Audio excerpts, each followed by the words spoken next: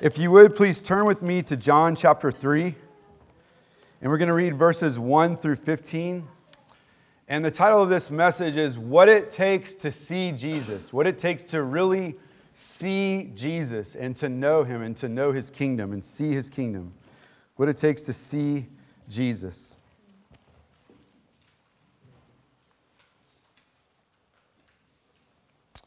John chapter 3, verses 1 through 15. Please pray with me. Father in heaven, thank you so much for the privilege of preaching your word.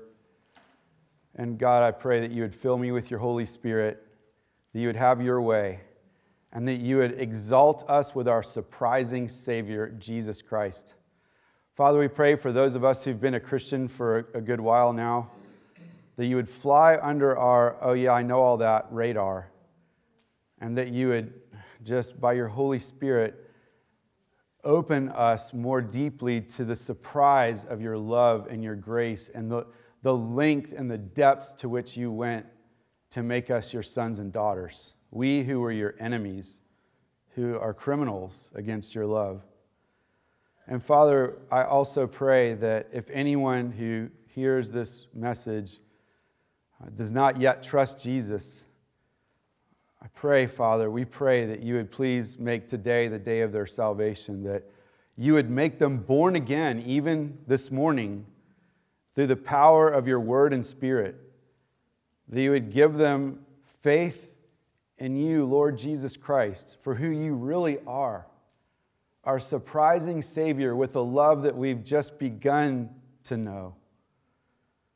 Father, Son, and Holy Spirit, we worship you and ask you to do a great work through your word this morning, that we would never be the same because of what your Holy Spirit does. We pray in Jesus' name. Amen. John chapter 3, verses 1 through 15. Now there was a man of the Pharisees named Nicodemus, a ruler of the Jews. This man came to Jesus by night and said to him, Rabbi, we know that you are a teacher come from God, for no one can do these signs that you do unless God is with him. Jesus answered him, Truly, truly, I say to you, unless one is born again, he cannot see the kingdom of God. Nicodemus said to him, How can a man be born when he is old? Can he enter a second time into his mother's womb and be born? Jesus answered, Truly, truly, I say to you, unless one is born of water and the Spirit, he cannot enter the kingdom of God. That which is born of the flesh is flesh, and that which is born of the Spirit is spirit. Do not marvel that I said to you, you must be born again. The wind blows where it wishes, and you hear its sound, but you do not know where it comes from or where it goes. So it is with everyone who is born of the Spirit. Nicodemus said to him, How can these things be? Jesus answered him, Are you the teacher of Israel, and yet you do not understand these things? Truly, truly, I say to you, we speak what we know and bear witness to what we have seen, but you do not receive our testimony. If I have told you earthly things and you do not believe, how can you believe if I tell you heavenly things? No one has ascended into heaven except he who descended from heaven, the Son of Man. And as Moses lifted up the serpent in the wilderness, so must the Son of Man be lifted up, that whoever believes in him may have eternal life. Amen? Amen.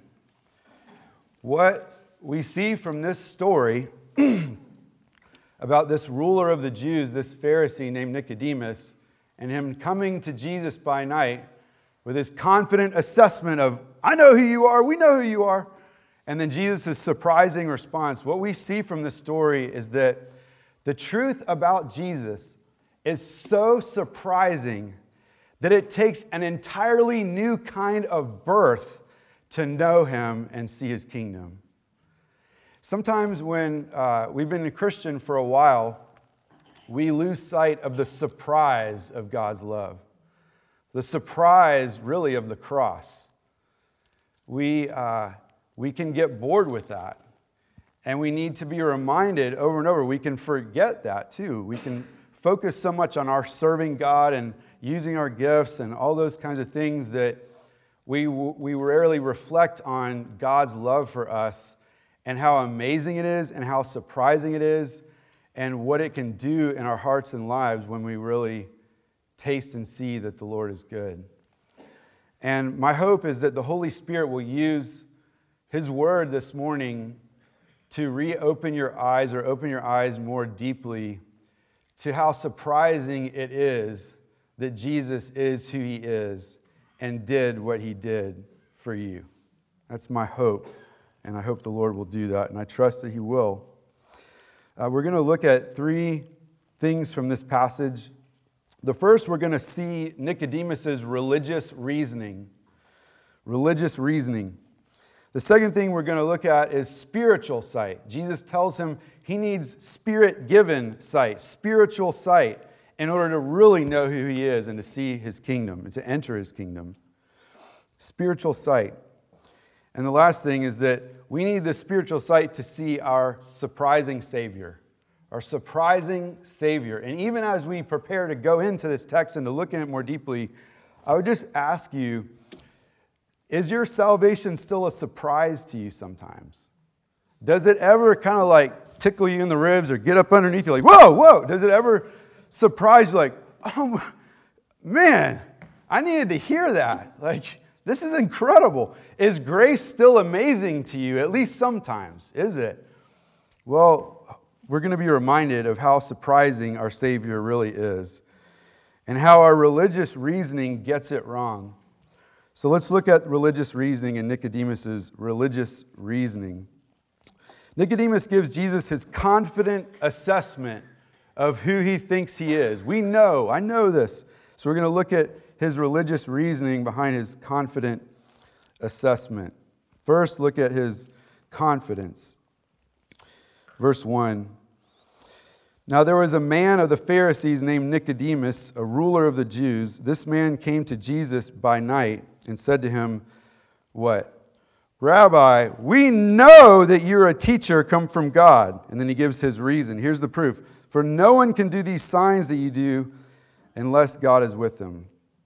He's got this confidence. He's coming with an assessment. He's coming with, like, we've done all this research. Here's my PhD dissertation. I'm a religious leader. I know what I'm talking about. This is our conclusion. You're a teacher come from God. Now, in one sense, he wasn't wrong. Jesus really is a teacher. He says that he's a teacher. He came to teach us and to preach. But we're going to see from Jesus' response that he gets it wrong in terms of emphasis and what it means to really know Jesus ultimately. And so he also has this confidence because of the signs. He is using the miracles that Jesus did to lead him to this conclusion that he's a teacher who's come from God. And I believe that John told this story in this place to give us a real human example of the people that he had described in chapter 2, verses 23 through 25. So I want to read that to you. Now, when he was in Jerusalem at the Passover feast, many believed in his name when they saw the signs that he was doing.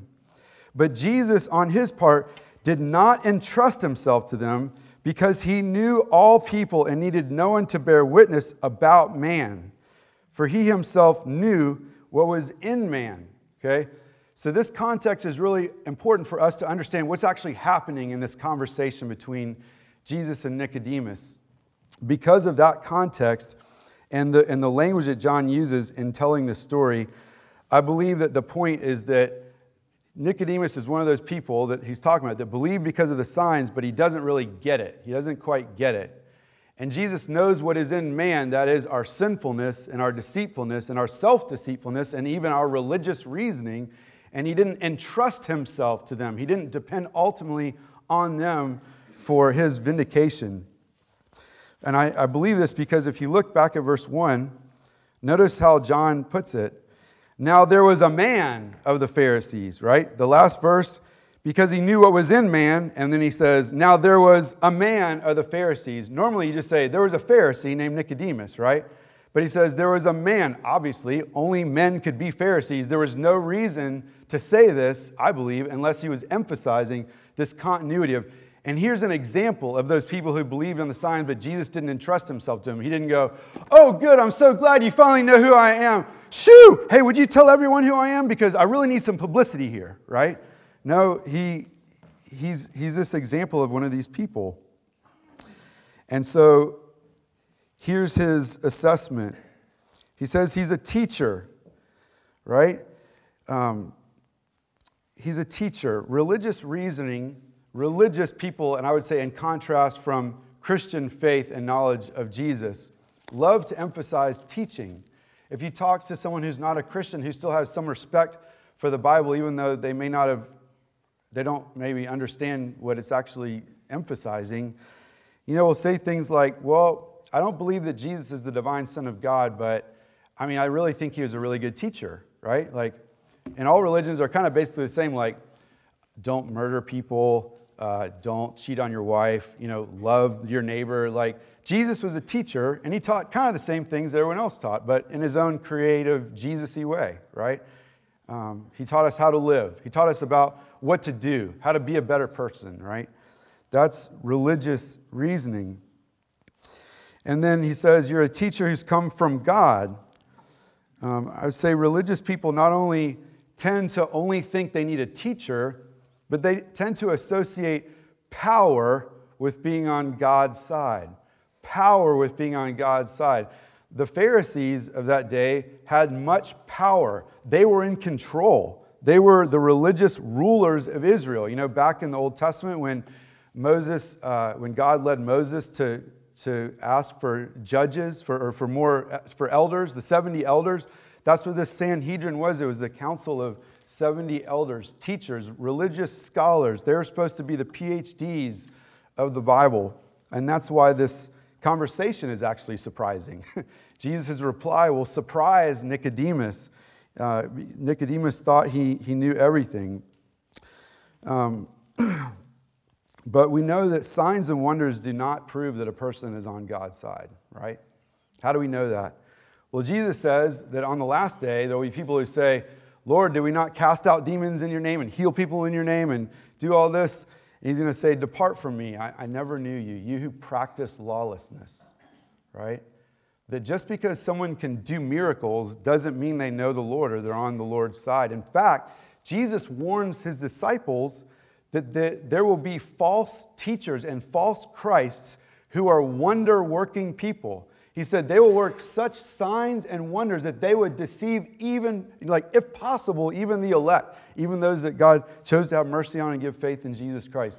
Even the people that can't go to hell, they could almost deceive them. Their signs and wonders are going to be so powerful and so misleading. And so Jesus is rejecting, we're going to see Jesus' response, but that religious reasoning doesn't necessarily get you to the true Jesus. So let's look at what Jesus says in response to Nicodemus's assessment. We're going to see that, in a sense, he's saying, you think you know me, but you don't. You think you know me, but you don't. Otherwise, his response about needing to be born again to even see the kingdom of God doesn't really make sense. You think you know me, but you don't. If you were a freshman in college, having done your dual enrollment stuff, none of you can relate to that, right? The dual enrollment stuff where you take college classes in high school and you get college credit for it even though you're still in high school. Well, let's say you walked into a 301 level class, first day of school, freshman year of college. And you walk into the class and you're like, you say to the professor, I'm so excited to be here. I'm so excited to be here. And your professor says, you're not supposed to be here. You're like, what? He said, yeah, there's these things called prereqs. Now, I may be butchering the analogy here if you're in dual enrollment, but just go with me for the sake of this. There's this thing called 101 and 201, and yeah, your dual enrollment worked over here, but not for this class. No, there's a prereq. You haven't done 101 or 201, and you think you know enough to be in 301. That's kind of what's happening here. Again, Nicodemus says, we know who you are. Oh, we got it. We saw the signs. This is who you are. He's coming to thinking Jesus is going to be awesome. That's great. Welcome to the club. Welcome. I'm so glad that you're supportive of me, But no, Jesus' response is a little shocking. And let's look at what he says. Verse 3, Jesus answered him, truly, truly. Now, when in the Greek, it's amen, amen. Truly, truly. Normally, you don't say, truly, truly, yes, Mom, I took out the trash. Or, truly, truly, I'm going to be 5 minutes late coming home from work, right? You and Jesus would reserve such strong language for something that is an extra big deal. Every word that Jesus speaks is the word of God, but some things are more important than others. He doesn't say truly, truly in front of every sentence that he gives, right? So we need to know that this is a big deal. It's like if you're kind of nodding off, when you hear truly, truly, like, oh, what? Truly, truly. What does he say? He says, truly, truly, I say to you, unless one is born again, and that again is also reasonably understood in the original language to mean from above. It can kind of have both meanings. But born again or born from above, he cannot see the kingdom of God.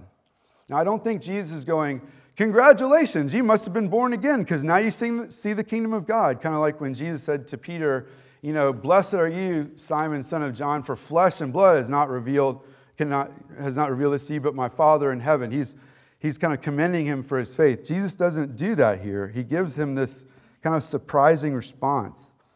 He's saying, you think you know me, but you don't. He tells him that in order to see the kingdom of God, to know who Jesus really is, we are utterly dependent upon the Holy Spirit to have spiritual sight of who Jesus is and what he came to do. He calls for spiritual sight, saying unless one is born again or born from above, you cannot see the kingdom of God. Jesus gives this shocking response that you need a completely new kind of birth to know him and to see the kingdom. Let's look at how he talks about that, these two births. You need two births. You need both births to know Jesus. Says, let's see what Nicodemus says. Verse 4, Nicodemus said to him, how can a man be born when he is old? Can he enter a second time into his mother's womb and be born? And Jesus says this, truly, truly, again, right? Truly, truly, I say to you, unless one is born of water and the Spirit, he cannot enter the kingdom of God. That which is born of the flesh is flesh, and that which is born of the Spirit is spirit. What is he saying here? He's saying we need two births. We need both births in order to enter the kingdom of heaven. Your natural birth, your physical birth, but you need a spiritual birth in order to really know who Jesus is. And the implication is that Nicodemus hasn't gotten that yet, that he doesn't quite know the real Jesus yet and what he came to do as our surprising Savior. Look at the language. He says, unless one is born of water and the Spirit. There are two kind of main things that this phrase could be talking about.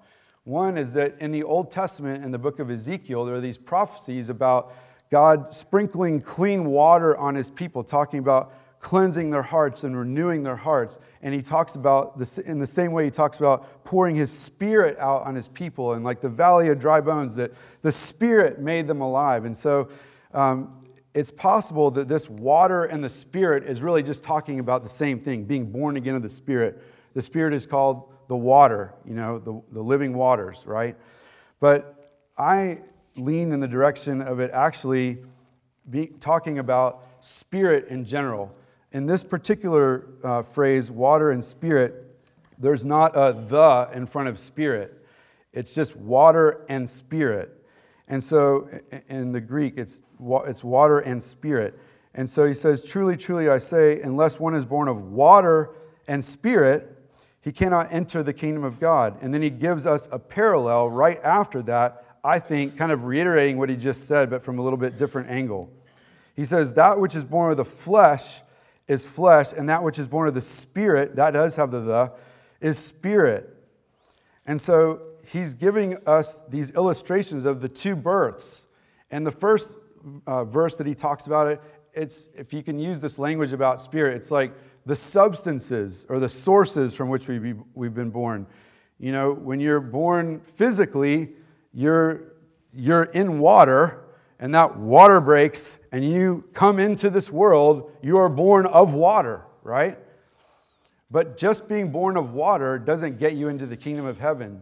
And what Jesus is saying is, just because you exist as a human being doesn't mean that you're automatically in the kingdom of God and that you know God. It doesn't mean that everyone has a relationship with God. He's saying something else has to happen in order for you to be saved, in order for you to truly know God. Even PhD religious leaders, right?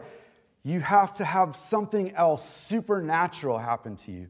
Something else has to happen over which you have absolutely no control and for which you can get absolutely no credit, right?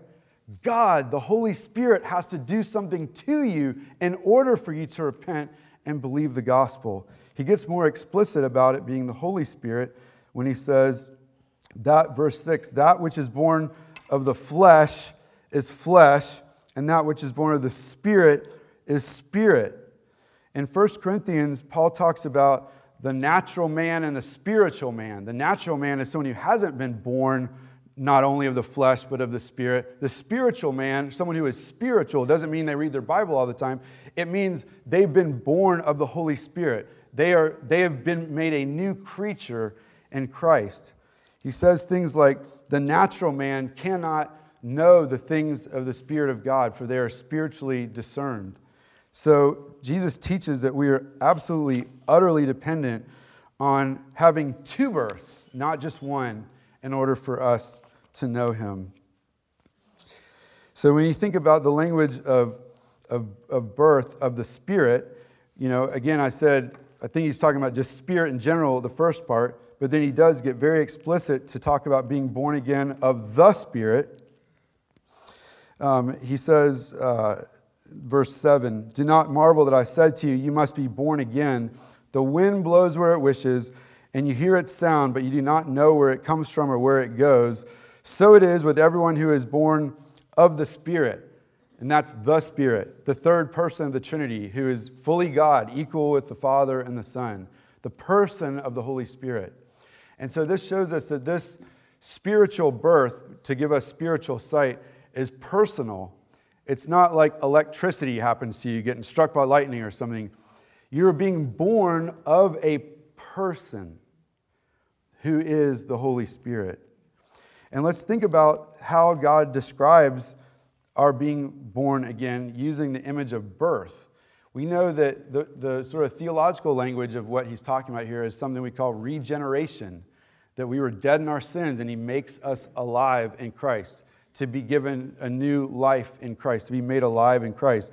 But he talks about it as being born again, born from above, having a second birth. What do we think about birth? Birth is intimate, right?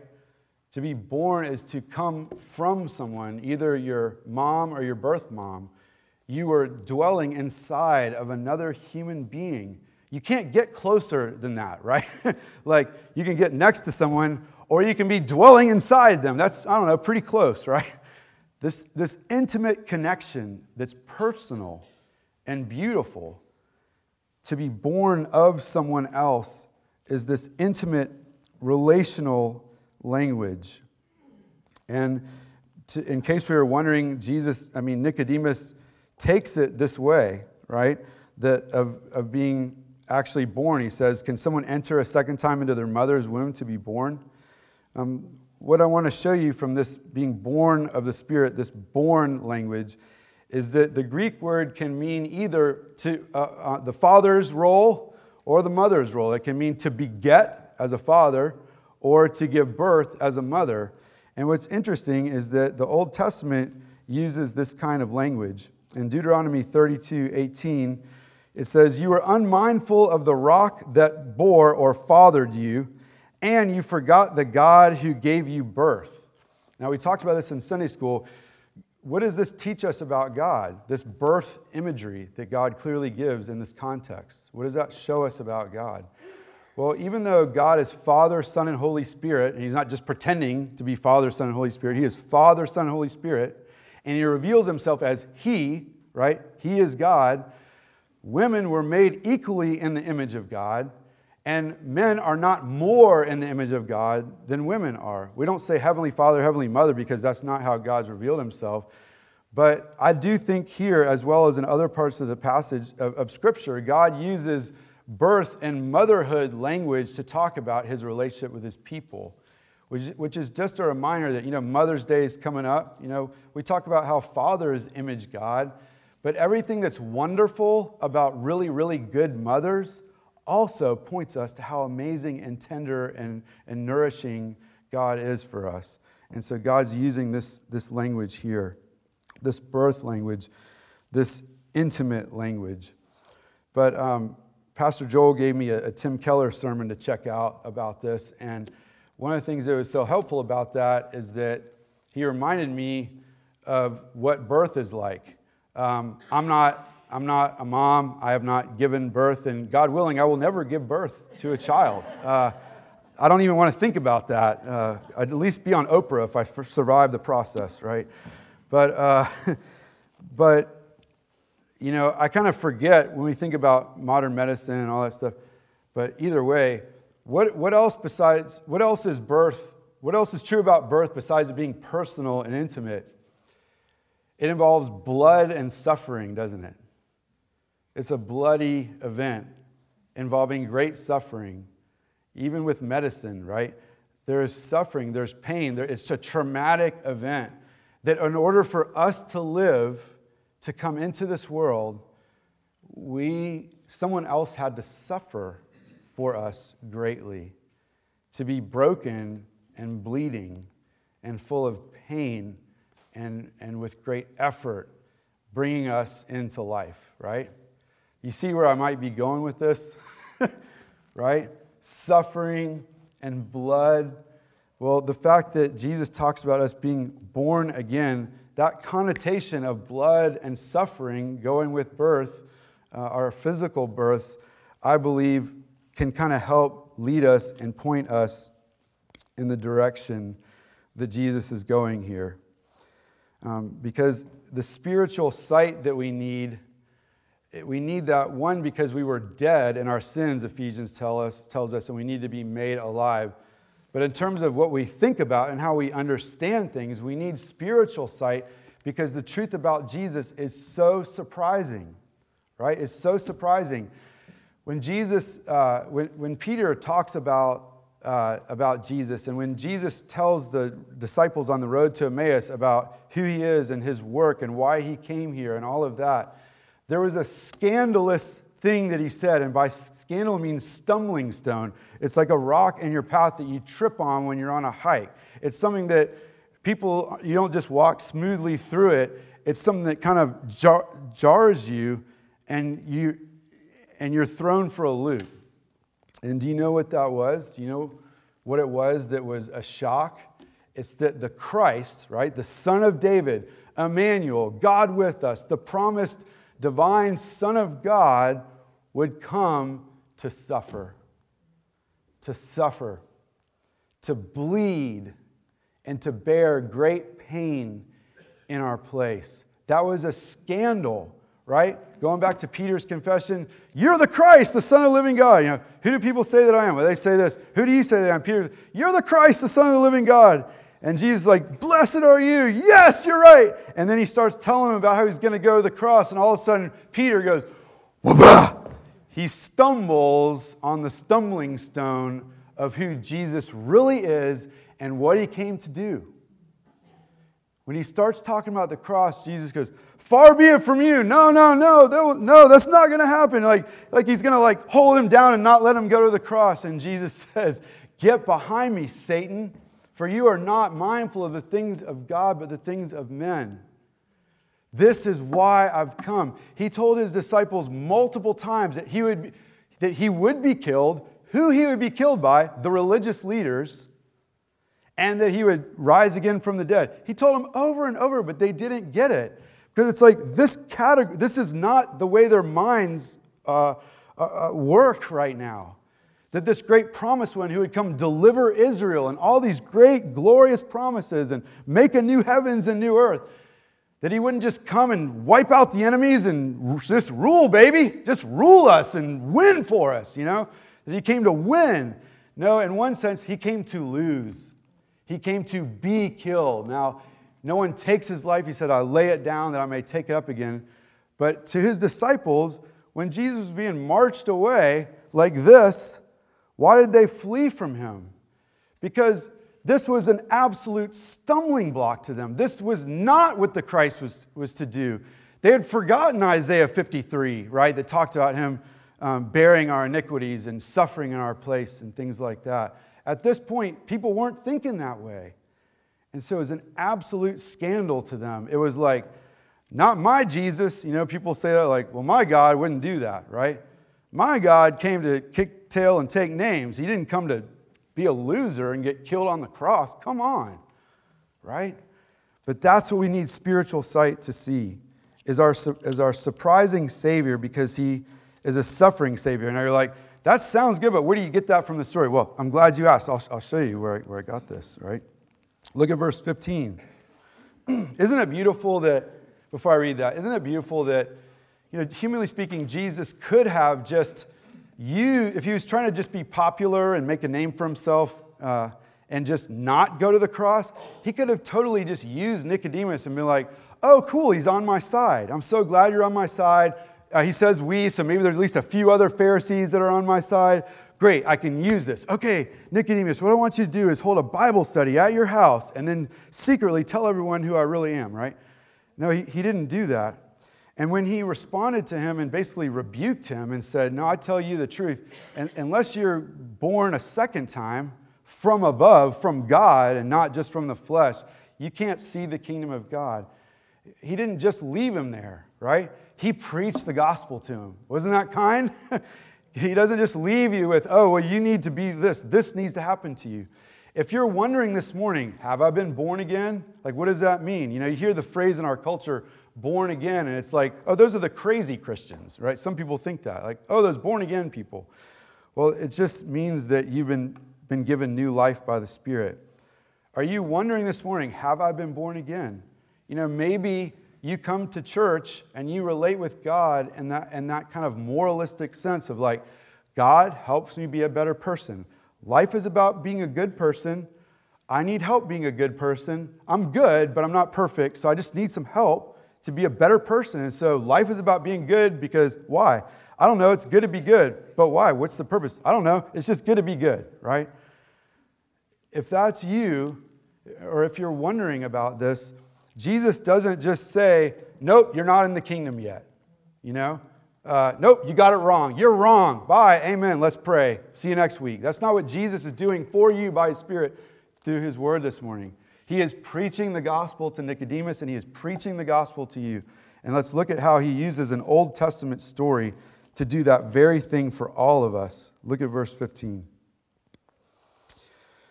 Or 14 and 15. He says, and as Moses lifted up the serpent in the wilderness, so must the Son of Man be lifted up, that whoever believes in Him may have eternal life. What is He talking about there? I'm not going to read the story to you, but I'm going to summarize it. In the book of Numbers, the Israelites, having been set free from their bondage and slavery in Egypt, were in the wilderness, traveling in the wilderness, and they were rebelling against God. They did that, believe it or not just once, but maybe twice. Just kidding. A lot of times, right? We confess our sins every week, all the time, hopefully every day, right? The Lord's Prayer.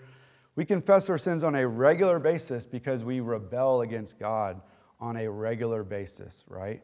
That Jesus knew what was in man, right? He knows that we still have rebellious remnants in our hearts.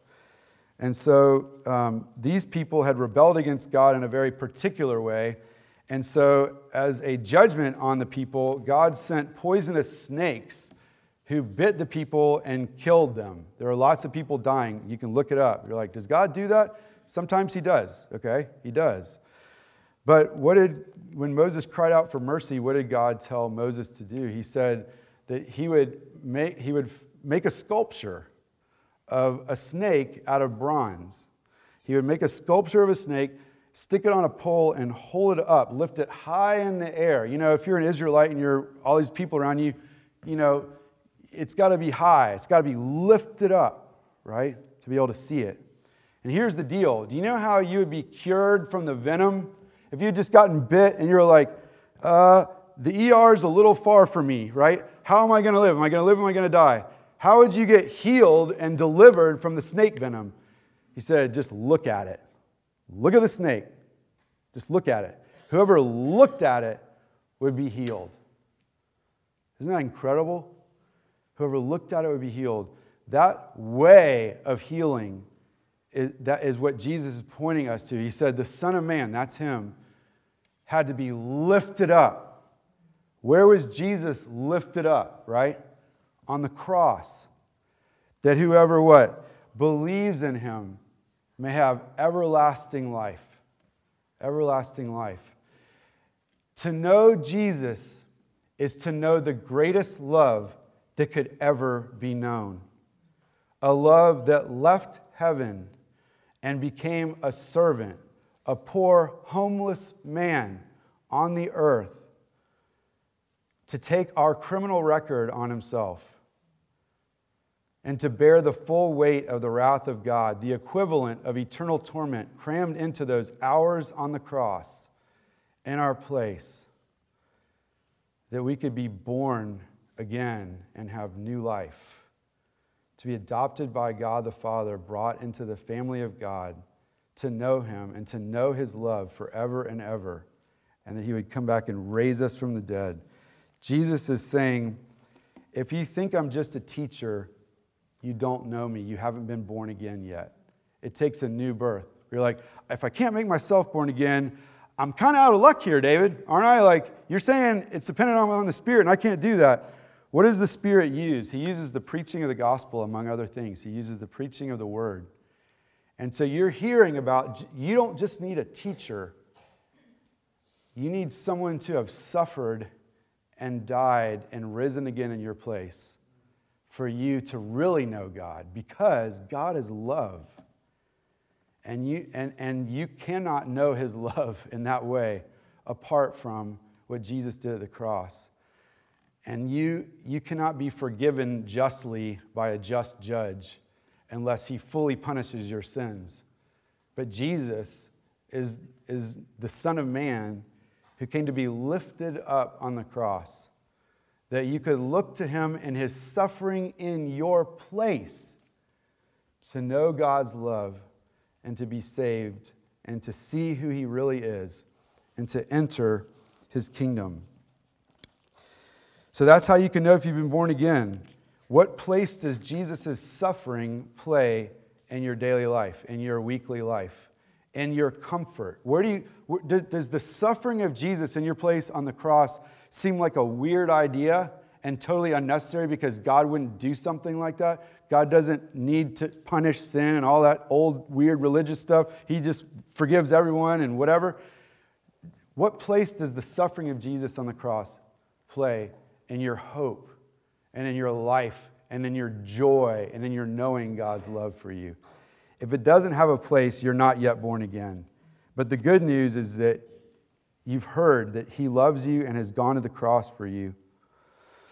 And then Christians who still sin, how can we have hope? Well, what we were reminded of this morning as we heard that assurance of pardon, that Jesus, the Son of Man, was lifted up.